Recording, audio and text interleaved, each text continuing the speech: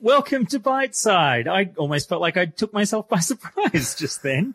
I was trying to think of a way to sing an intro, but I couldn't think of anything. So I just had to go quick, just hurry up and say it.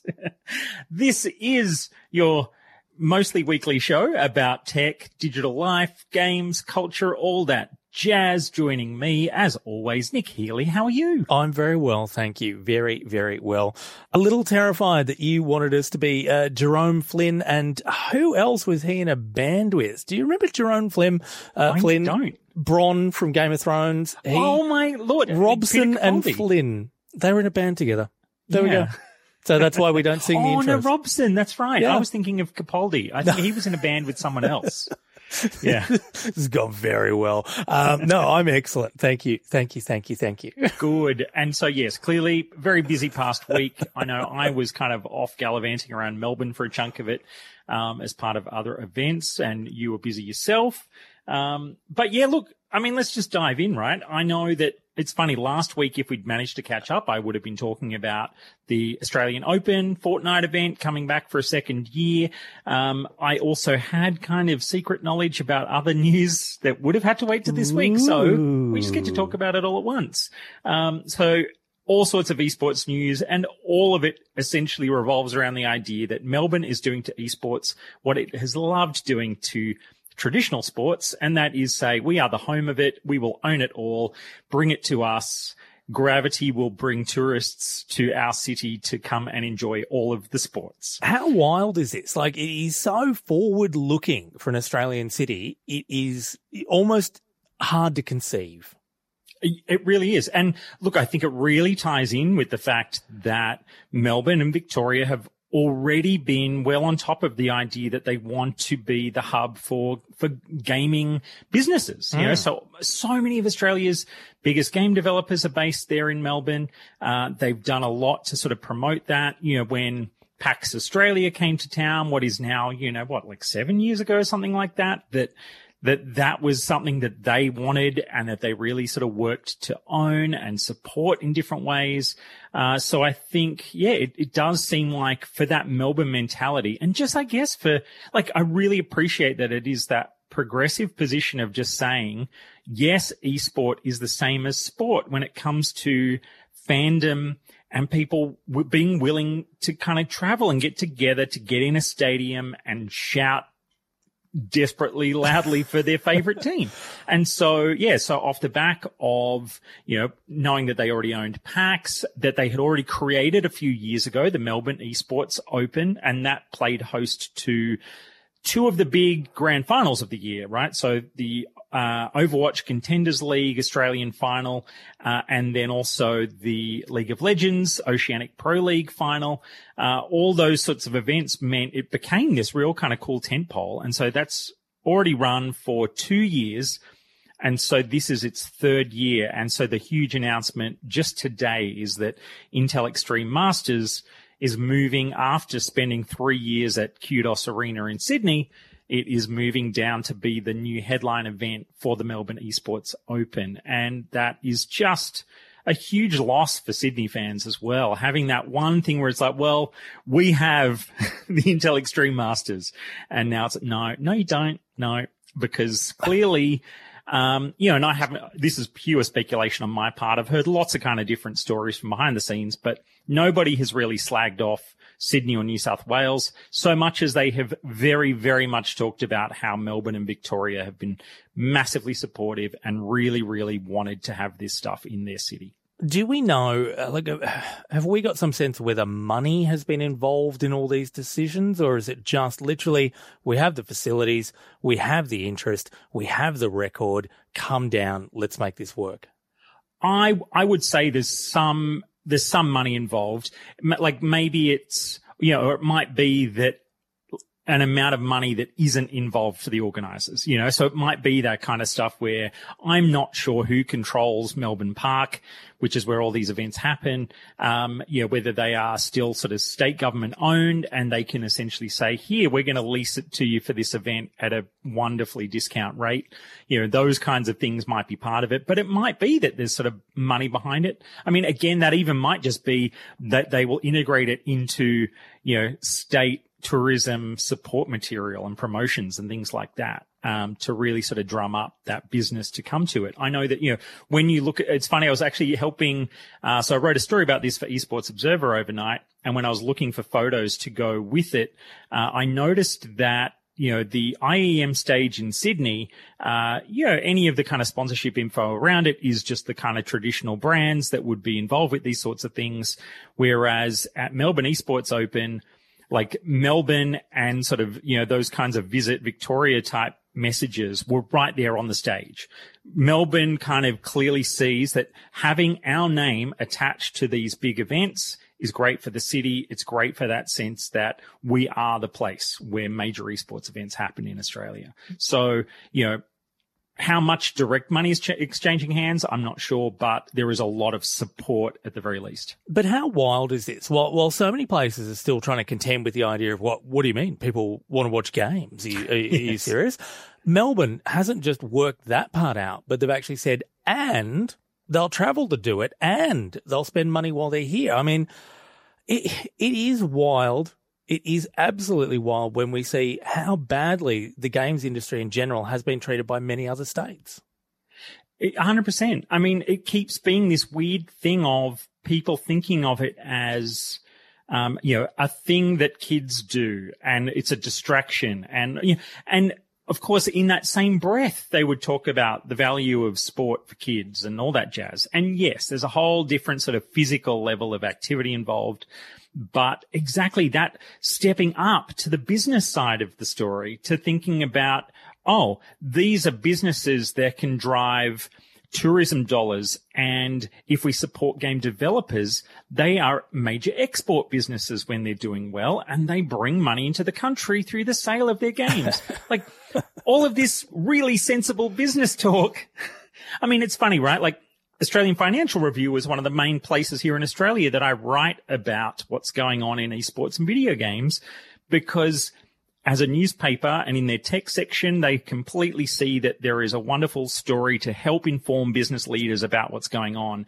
And yet in sort of the other pages that are just for general audiences, those editors are like, I don't know. Do people really want to read about that? Yeah, are they interested? Wow. And look, we haven't even talked about merch. We haven't talked about any of the stuff that goes with this that has been capitalized on by most other sporting codes. Yeah. And look, you know, when I was down at the Fortnite event that was attached to the Australian Open, you know, and that is entirely organized by Tennis Australia. I think, you know, Epic Games and Fortnite helps to kind of support a lot of stuff around it, but Tennis Australia runs that thing.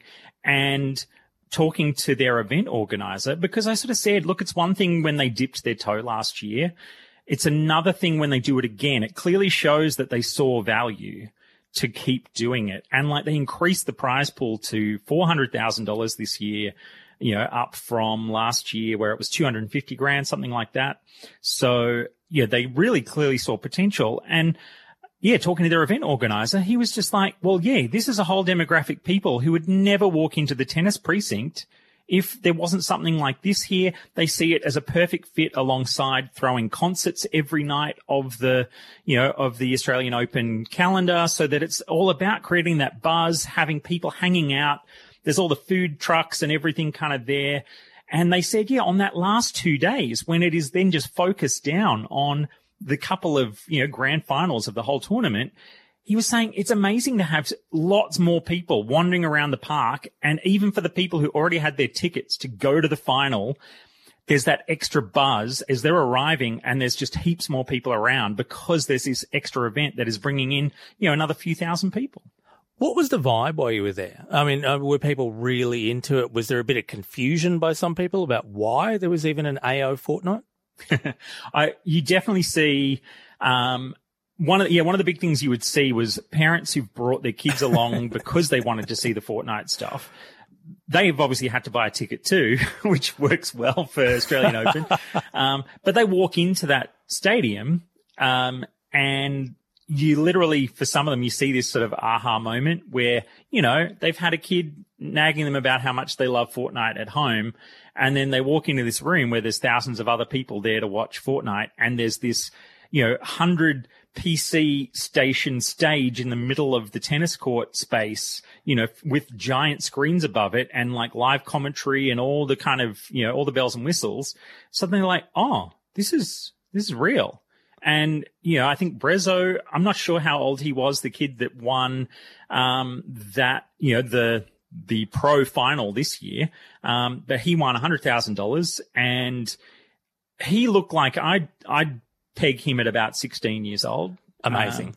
You know, and you just sort of look at, and he was actually the first winner of any major event anywhere in the world for Fortnite who actually played on a controller, which was quite cool, as well. So, you know, handing it to the PC kids. But yeah, there was just so much around it where I think, yeah, like there's a little bit of that vibe where some people might be wondering what's going on. I think the biggest thing actually, which is a problem for it, is purely that because it's 100 PCs, they have to conduct it in the round.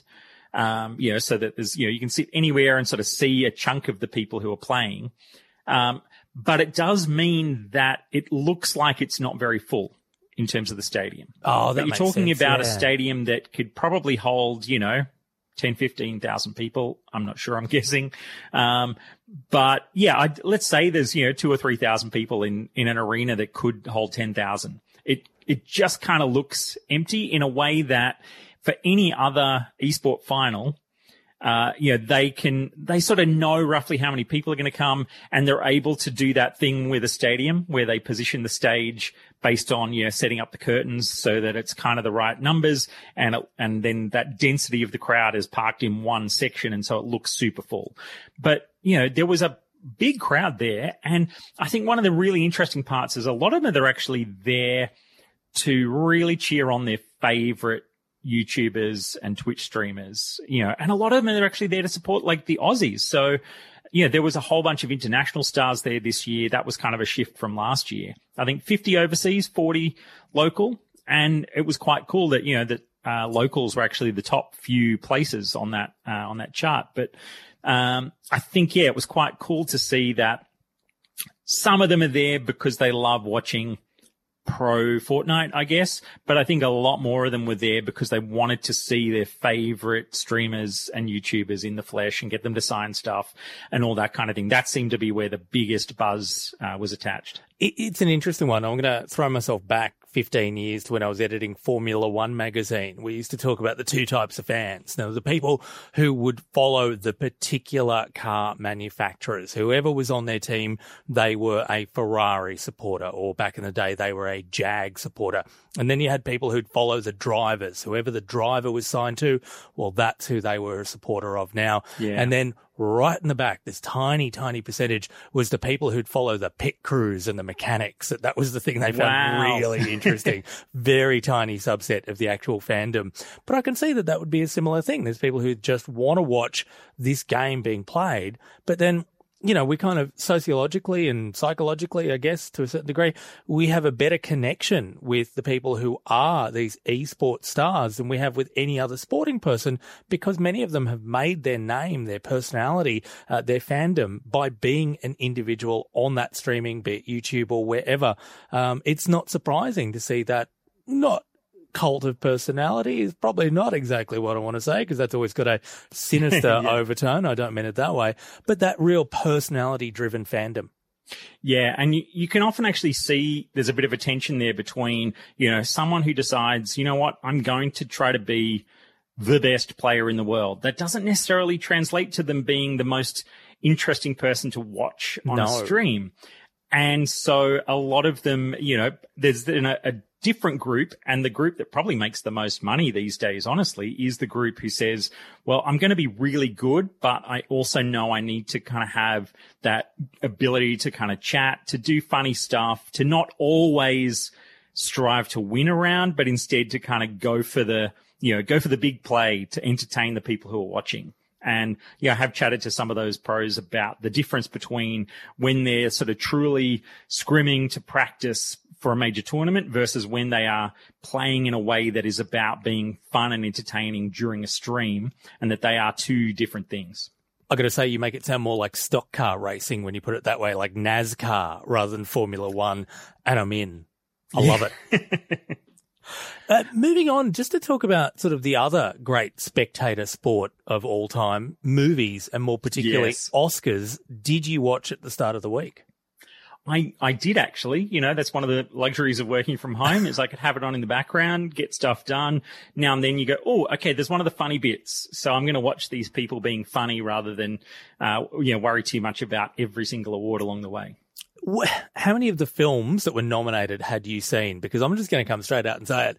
I'd only seen one. I'd only got around to seeing Once Upon a Time in Hollywood, and that was it. Look, I'm not sure I saw any of them this year. And man, I learned how to develop websites by writing my own code to run an online Oscars tipping competition back at the very end of the 90s. So yeah, I used to totally go hard watching all the Oscars stuff. Loved it. And yeah, it's just, life, right? Getting to the cinema, all that jazz. But I am super, I've been keen for a couple of weeks to catch up on Parasite in particular. Now that it's swept the pool, I really know I need to sit down and watch it in the next couple of days. But it's still kind of interesting to watch what's going on, to see all those, all the drama around the fact that, plenty of, worthy directors were overlooked and all that kind of stuff. It is one of the better parts of celebrity culture that I find interesting to watch, as I'm driving past, slowing down. So you make a really interesting point here. And I've got to say, as an ex-film reviewer myself, someone who used to edit MTV Screen magazine, I'm always stunned how little I get out to the cinema now. But two of the big films that were up for a lot of Oscars, you and I could have watched in the comfort of our own lounge room because they were, of course, Netflix films. Yeah. And I still didn't, and you still didn't. That's really true. Well, I mean, we talked about The Irishman end of last year, and sure. I still never got around to watching it. I never got around to watching Marriage Story. And it's just very interesting to me that, we often use that excuse of, it's so hard to get out to the cinema. But are we changing viewing habits based on what's being offered in the most snackable format by these, streaming companies? And I guess the other one I wanted to talk about a bit is, do we want quality from our streaming media? You and I grew up in the age of the great B movies, the kind of really random rubbish that you'd pick up $1 for 10 movies and take home on VHS. And, yep. That was how you saw Tremors or Cast a Deadly Spell or something with Casper Van Diem in space or something like that. 7 VHS for $7 for a week at my local. That used to be such a winner. You'd just go around and grab a fistful of movies and I'll get through these by next week. Well, isn't that what we maybe want from streaming media and not Oscar bait? Yeah. Well, I mean, look, I think this really does feed into this whole issue at the moment of back catalogue problems, that there's a lot missing from the back catalogues, and that feeling of being able to just kind of flick on some thing but even wish listing, right? I know that I have a whole bunch of stuff that has been sitting on that list of here's things I'm planning on watching. And in its own way, that list has become a dumping ground for novelty. And then I just keep going I'll just keep looking through the list of what's new to put into that bin of things I might watch one day. But I'm exactly the same. I'm like, there's this. I could be watching Scorsese. And, hang on, Titan Season 2. Yes, I'll just sit here for 5 episodes of Titan Season 2. It's not even that I don't have the time necessarily. I don't have the wherewithal. And this has translated a little bit to what I actually go and see in the cinema. I did, while I was in Sydney, go and catch Birds of Prey. It is a fun film. It is in no way a masterpiece, but it is a really enjoyable film. And you'd have to put a gun to my head to make me go see 1917, even though it's the kind of film I think I would genuinely enjoy. And that's really interesting to me, to find myself deliberately taking myself away from entertainment that could be challenging to just find the stuff that I'm going to find calming. Yeah, look, I mean, that's a really good point. And it's funny, it instantly actually made me think of the whole digital Sabbath thing that we've started doing here in the house. I think we might have talked about it. No, I don't think we have. Oh, so yeah. So over the holidays, the kids, like our whole house, we basically decided, you know what, let's start doing this thing where from Friday evening until Saturday evening, we just don't look at screens. Amazing. At all. And it's funny, like last Friday, I even sort of found, I was racing to try to finish something off before we sort of headed out for dinner on Friday night. And I knew that would be like, okay, I can't touch this again until Saturday night at the earliest. And all this tension that I'm like, oh, this is really important. I need to deal with this right now. As soon as I walked out the door and even realizing I hadn't quite finished it, that was just like, oh, it's a release, because I know I'm not allowed to run back and touch the screen. And I mean, it's entirely, of course, I can do what I like. I'm an adult. Yeah, sure. But giving myself that sort of rule has been lovely for letting myself slow down. And in a sense, I almost wonder, is there a way to kind of give ourselves that rule to say, you know what, on a Wednesday night, I'm going to watch the slow movie. And I'm going to like give myself that thing to say, because I know, like we've been catching up on Sex Education, and the feeling about that, of course, is you go, 45 minutes-ish for an episode. It's a comfortable thing to know it's going to finish relatively quickly. And, of course, we always end up watching 2, maybe 3, same length as a movie. Sure. But in the moment, you sort of think it's an easy commitment. And so I'll make that commitment. And then, maybe there's that thing to say, you know what, like there's some other moment where I'm going to pick out that time to say, we're going to do the slow movie day now and then, just to kind of make sure we're fitting in those deeper experiences. Look, I think related to this is the fact that the TV I've been watching over the last few months that I've enjoyed the most has been the stuff I couldn't binge. I mean, my love affair with Watchmen has been well and truly documented here, but having that week to week was wonderful, and I'm finding that now with The Outsider. A huge Stephen King fan. I think this is an amazing adaptation of it. Ben Mendelsohn's wonderful in it, but I am loving having to wait a week to see it. Yeah. And like, it's so funny, isn't it? There's so many of these elements of streaming services kind of bringing that back, because of course, Netflix, when it's been dropping a season of one of its shows, it just drops it. It really encourages that idea of binging. But I know, I'm not sure sort of what service Outsider is on. I know, I'm watching it on Foxtel. So it is coming through. Yeah. Week to week. Yeah. I don't know, but I think on Stan, a lot of their series do come 1 week at a time. And it is something that, and I mean, even if you're creating the show knowing that it's not going to auto roll into the next episode when you first make it, you can play with those points of tension a little bit more as well. So, it's definitely, though it's funny because I'm thinking now back to Mandalorian, where there was slow moments during that series where there was that feeling like, is this really going to work out all that well? I'm not sure. And then by the end, it was like, that was great. And if I'd binged it, I would have probably loved the whole thing. There's so much tension in how do you plan this stuff. But I'm glad that they are. Have you heard of Quibi? It just comes up as part of this discussion. It kind of rings a bell.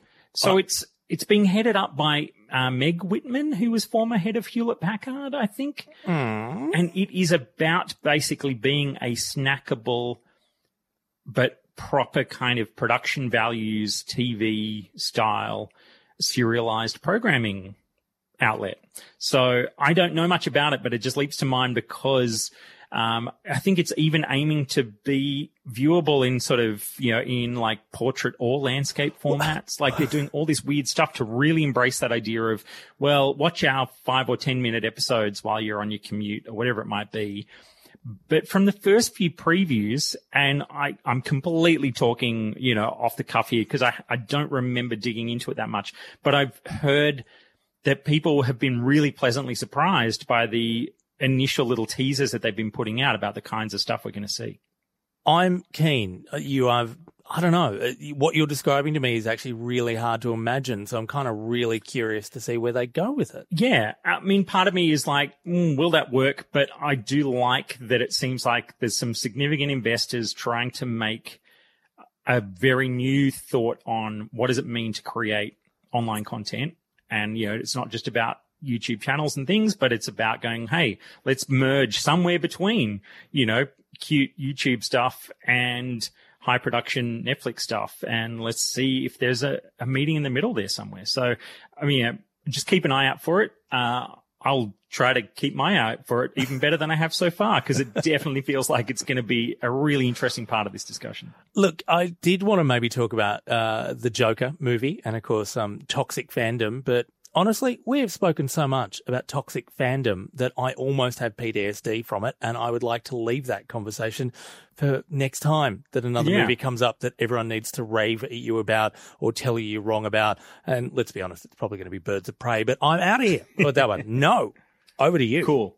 Well, yeah, look, so this is really a quick point, but I think it's an important one. There's been a whole bunch of stories in recent months, and I just wanted to sort of flag it as something people should probably just start paying a little bit more attention to. And that is, when we're having all these arguments about how Facebook, how, Google, how all the different sort of social media outlets are managing content, what they're censoring, what they're not, how they're sort of approving things. Particularly, there's so much of the political stuff that kind of is fraught over what they do or don't say yes or no to. But a really massive issue that's coming out of the content moderation teams that work for all the social media companies is that they're starting to have serious PTSD issues, because the things that they are seeing and having to, remove, it's like this is the team of people on that front line. And of course, they're removing an awful lot of stuff that we don't ever have to look at thanks to the work they're doing.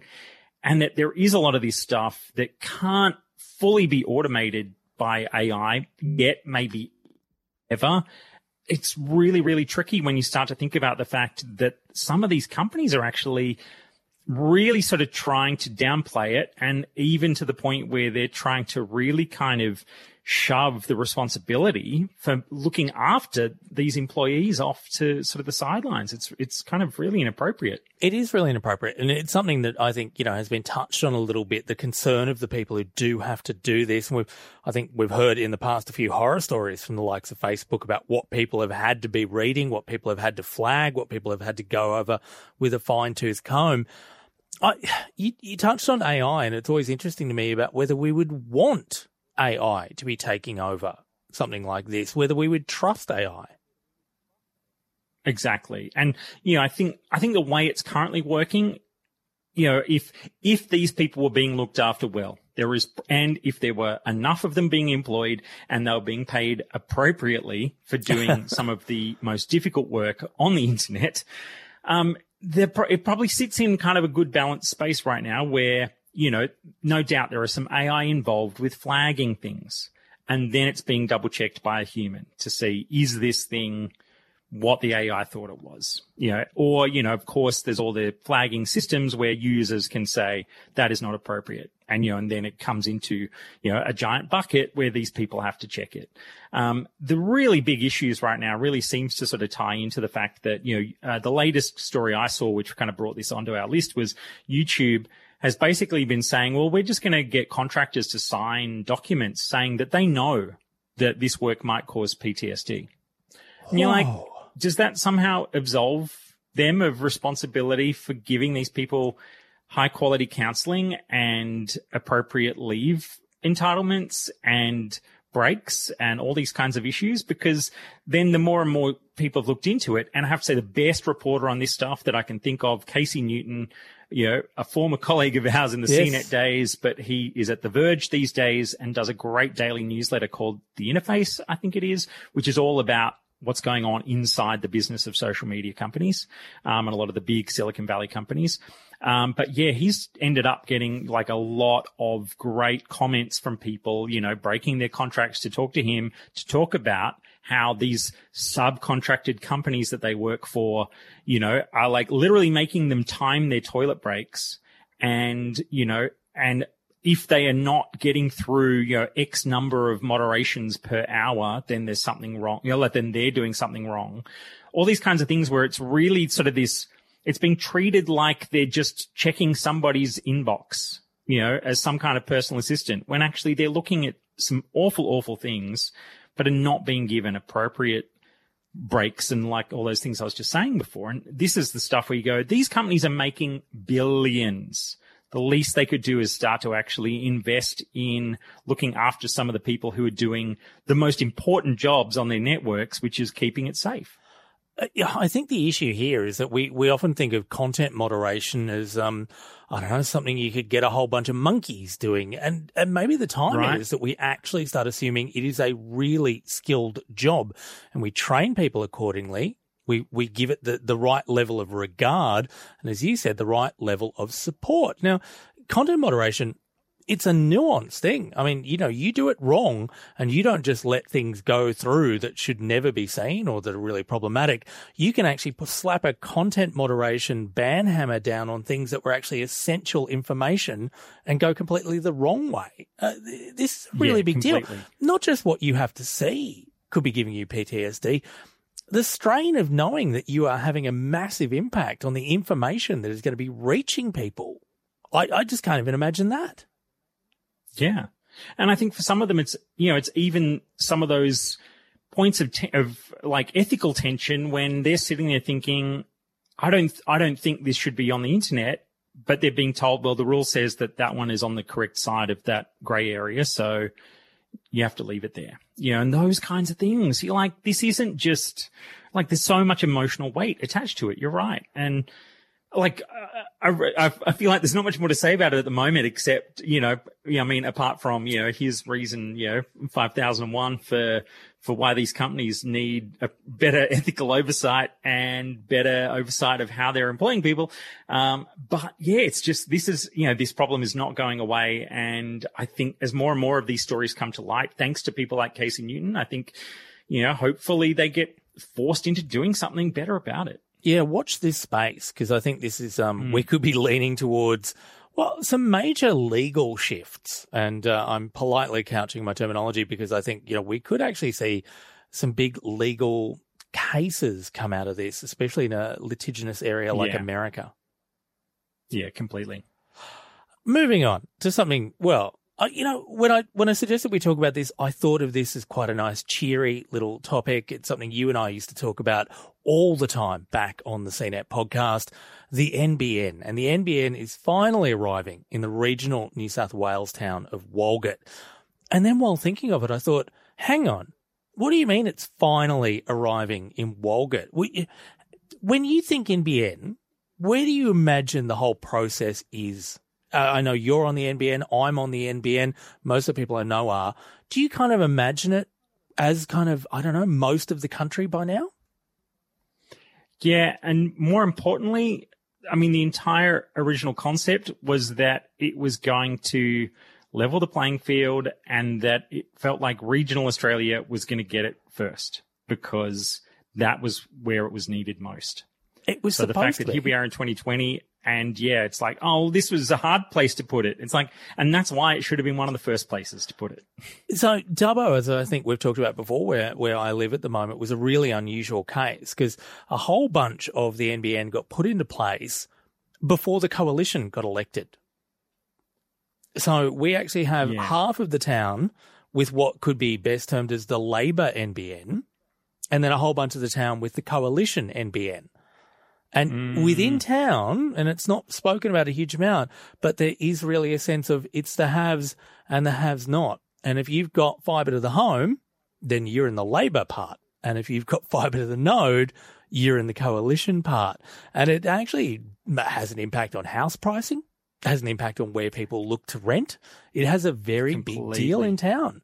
And, I think back in Sydney where I was living for so long, we just assumed it was coming at some point. It wasn't a big deal. And, it would have been nice to have, but it was just that slow rollout. Walgett's needed something like this for a while. And look, the good news is, I should say, that 85% of the whole electorate that Walgett's in, which is the electorate of Parkes, is now complete with the NBN. That's still 15% of people coming. And I might say that the member for Parkes is also the Minister for Regional Communications. This is Mark Colton. Yeah.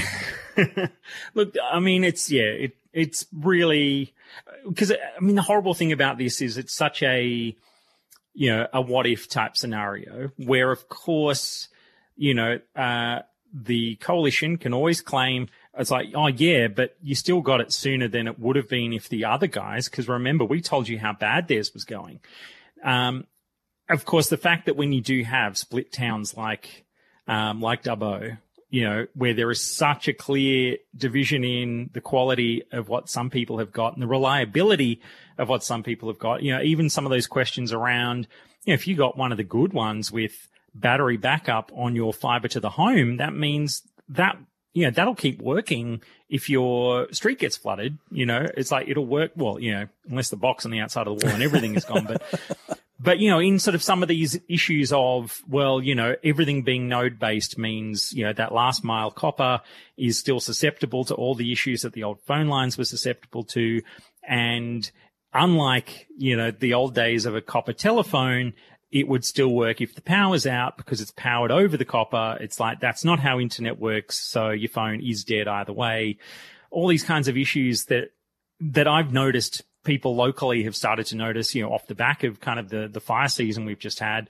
You know, there's all these kinds of things that people suddenly go, oh, this isn't all that fit for emergencies and, you know, all those different issues of, was this really built with the future in mind? And we haven't even touched on the fact that so many people who I talk to as part of my day job are on satellite internet still, whether it be Sky Muster or similar. And there are still major issues around that. They're getting that connectivity, but only now are pricing structures starting to take into account that they will go over their allotted data. They will, because it is just such a tiny amount.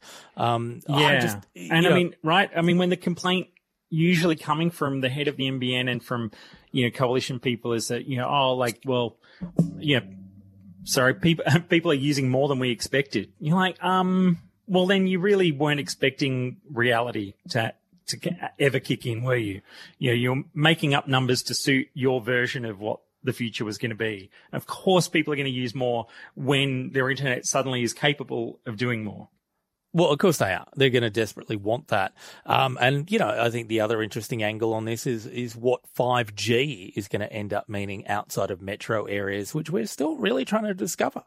Yeah. And look, yeah, just a quick nod to, I actually had a chat with Harvey Wright, who is the head of 5G at Optus last week. I remember we kind of had a bit of a go at them over the Olympics rights going, 4K Olympics only on Optus at home 5G type stuff. But, you know, we had a chat about that and a whole bunch of other things. I'm going to actually run that on the Jetpacks podcast later this week.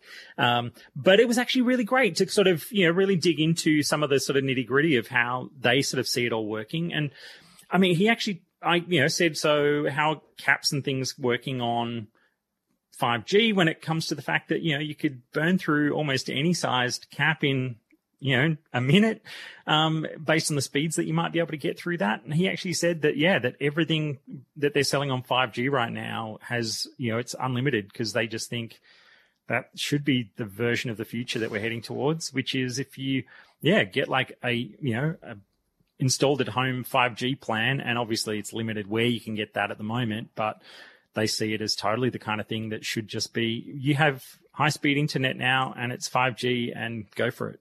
Well, look, it should be. And, you know, you and I have spoken many, many times about how, in particular, mobile internet needs a massive shake-up when it comes to pricing structures. A lot of that has started to come through. I note that when I changed account recently, it is now shaped rather than sort of any particular issues about getting additional fees. I'm kind of comfortable with that to a degree. Yeah. And, you know, when you're talking about 5G being, you know, sort of, you know, at its maximums, like gigabit type speeds, if you're getting shaped to, you know, 10 megabit or something, like I have no idea. I've not checked what the plans are doing, but it's like, you know, that would be a perfectly serviceable way to go, oh, I've got a few days left in the month and I'll just, you know, have my still quite high speed but reliable thing working, you know, whatever that might be. But it was a really good chat to kind of get a better perspective on how they're trying to push it out there, you know, how they're planning on trying to sell it and position it. And just the technical challenge of, trying to, you know, move the network over to new tech because it's, you know, it's a pretty huge thing. And particularly in a big country like Australia. It's a tough job. Look, as a complete aside, and to absolutely throw this one on you because we did not discuss it, I was going to mention this. I also had a chat to Optus recently, a very different chat. I spoke to the regional general manager, Tom O'Day, without realising who he was. The poor guy had managed to get stuck in floodwater and had to spend the night overnight in his car trying to get from Yass to Mendoran, around my area when the floods came through. He was in town. They were heading up to Coonabarabran to talk about Optus supporting a text counselling service that is being aimed at regional and remote people being able to access mental health support services all via text. But Tom had messaged us a few photos on the ABC Facebook page and a couple of videos of him on what was once a hill and was now an island. Oh, my God. And luckily he got out the next day. But he was very sanguine about his experience. I'll give him that. Oh, no, that's great. Look, I know we're running out of time. I do just want to have a quick shout out to an amazing story that popped up on the internet last week. A guy who decided to do a bit of a, performance art experiment with Google Maps.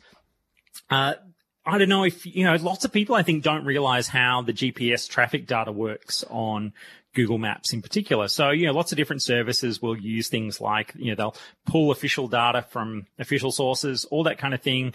But one of the main ways Google gets its mapping data is by the fact that so many people use Google Maps that they're able to kind of watch the movement of phones in cars and get a sense of the speed that they're moving at and therefore where there are or are not traffic jams, which is, again, a good real-time system based on the vast usage of Google Maps.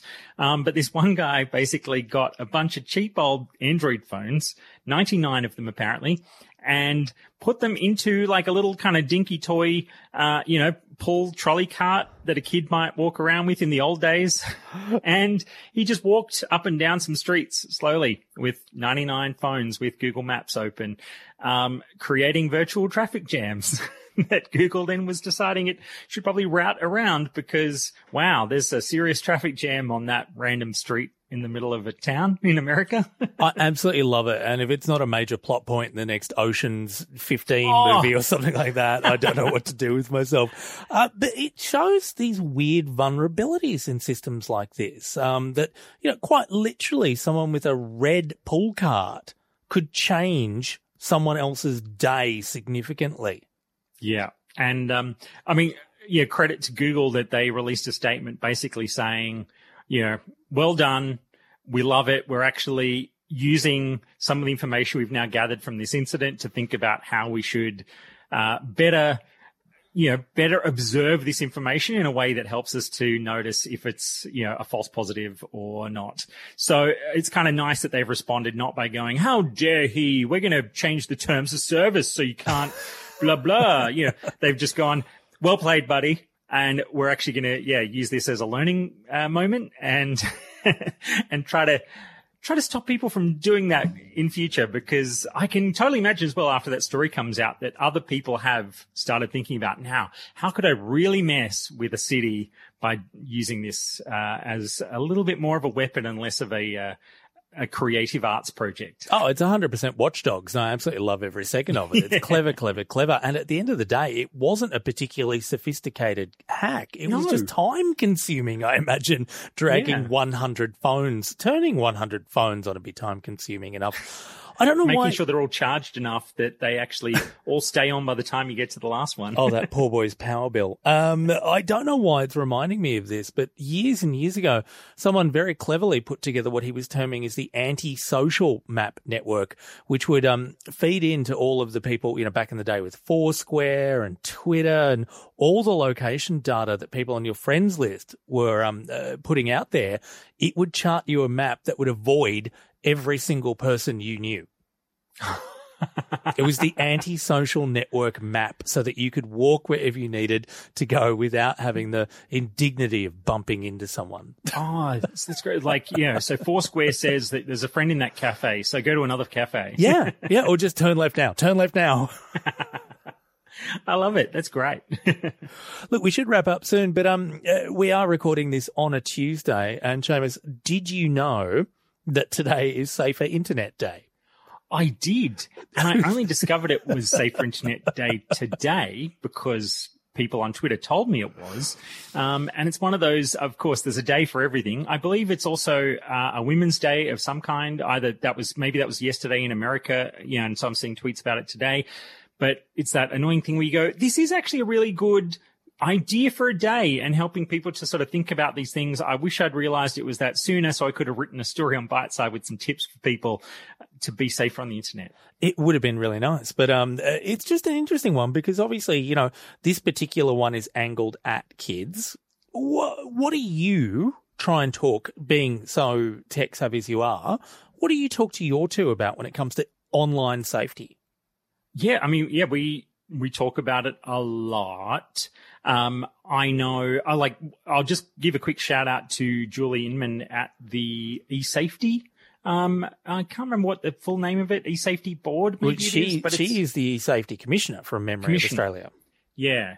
Julie Inman Grant. That's right, isn't it? And because actually they've got some really good tip stuff up online. I really like the resources that they've started to build. I think it's it's great when you sort of see an agency like that put together stuff that isn't utterly wowzerish. It does point out some of the, extreme possibilities to help people understand these things are possible and they are going on out there. But it sort of, really tries to strike that balance of the value of digital stuff as well. So I think that stuff is important. But it's funny, Sally and I have actually been working on putting together a flyer. And that's partly where I was like, oh man, it would have been great if I was able to put a PDF up on Byteside today for people to download. But we've been trying to think through what are the things that we wish other parents would actually, better understand about how to sort of work with their kids, to create sort of this stuff. The biggest rule in our house, and it totally seems like, police state kind of crap, but it is just simply no devices in bedrooms. It's, of course, when they're older, that's not going to be a thing, but we just feel like keeping tech to common spaces is one of the easiest ways that we can just always be in touch with what they're up to, who they're talking to, what they're doing. We give them, we're not standing there looking over their shoulder. So, they feel comfortable just getting online and chatting with friends and playing games with friends and all that.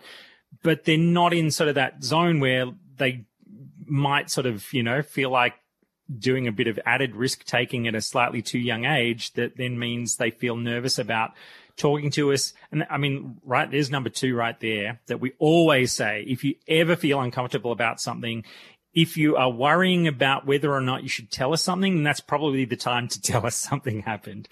And we will never, shout you down or abuse you for telling us about something that you're worried about or that, you feel like you've made a mistake, you've done something, and now it's feeling like something bad is happening or going to happen. So that's exactly the time to tell us about it. And trying to just create that open space to talk about things is probably the biggest thing that we keep trying to emphasize. Who would have thought that teaching kids about open communication would give them an insight into how to use a communication tool openly? Just wild to me. It is International Day of Women and Girls in Science today as well, which I'd known about quite significantly some time ago.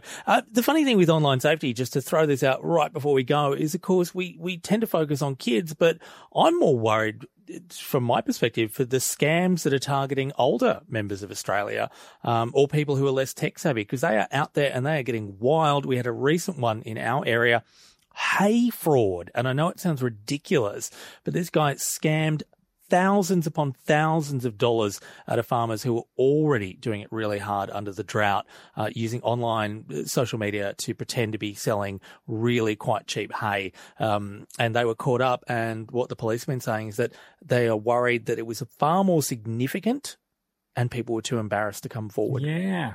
That's it. With all this stuff, the reporting around it, people really do sort of, more and more law enforcement is always like, these are the ones we've heard about.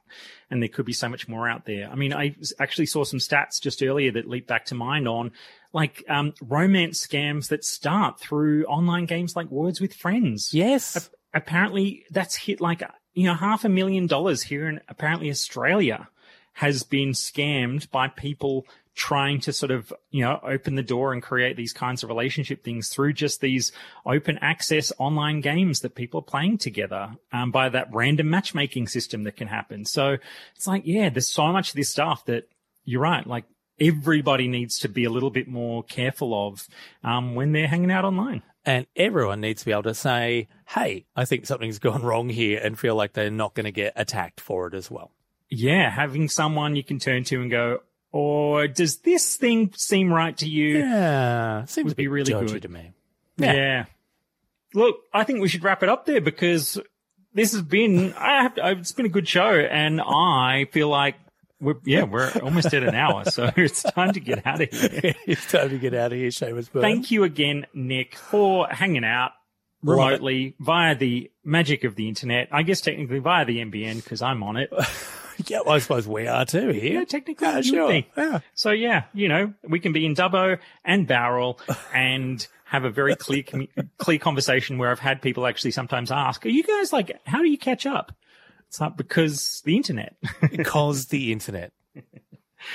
You can, of course, catch all of our stuff, Twitter at Biteside, Instagram at The Biteside. I'm going to try to post more pictures there soon.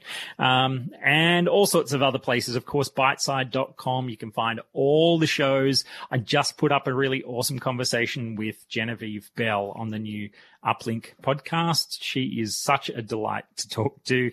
It's both amusing and deep conversations about the ethics of AI in society. So, well worth tuning into. And Nick, where can people find you? You can find me at Dr. Nick on Twitter, which is Dr_NIC. Track me down on Facebook as well. I'm pretty easy to find. And a big shout out to Jen Bell as well, who once gave me a particularly nice bottle of bourbon when I was at an Intel Developers Forum in San Francisco, because she said she wasn't allowed to take it back with her. So thanks, Jen. It was delicious. Nice. Take care, everybody, and we will see you next time on Biteside.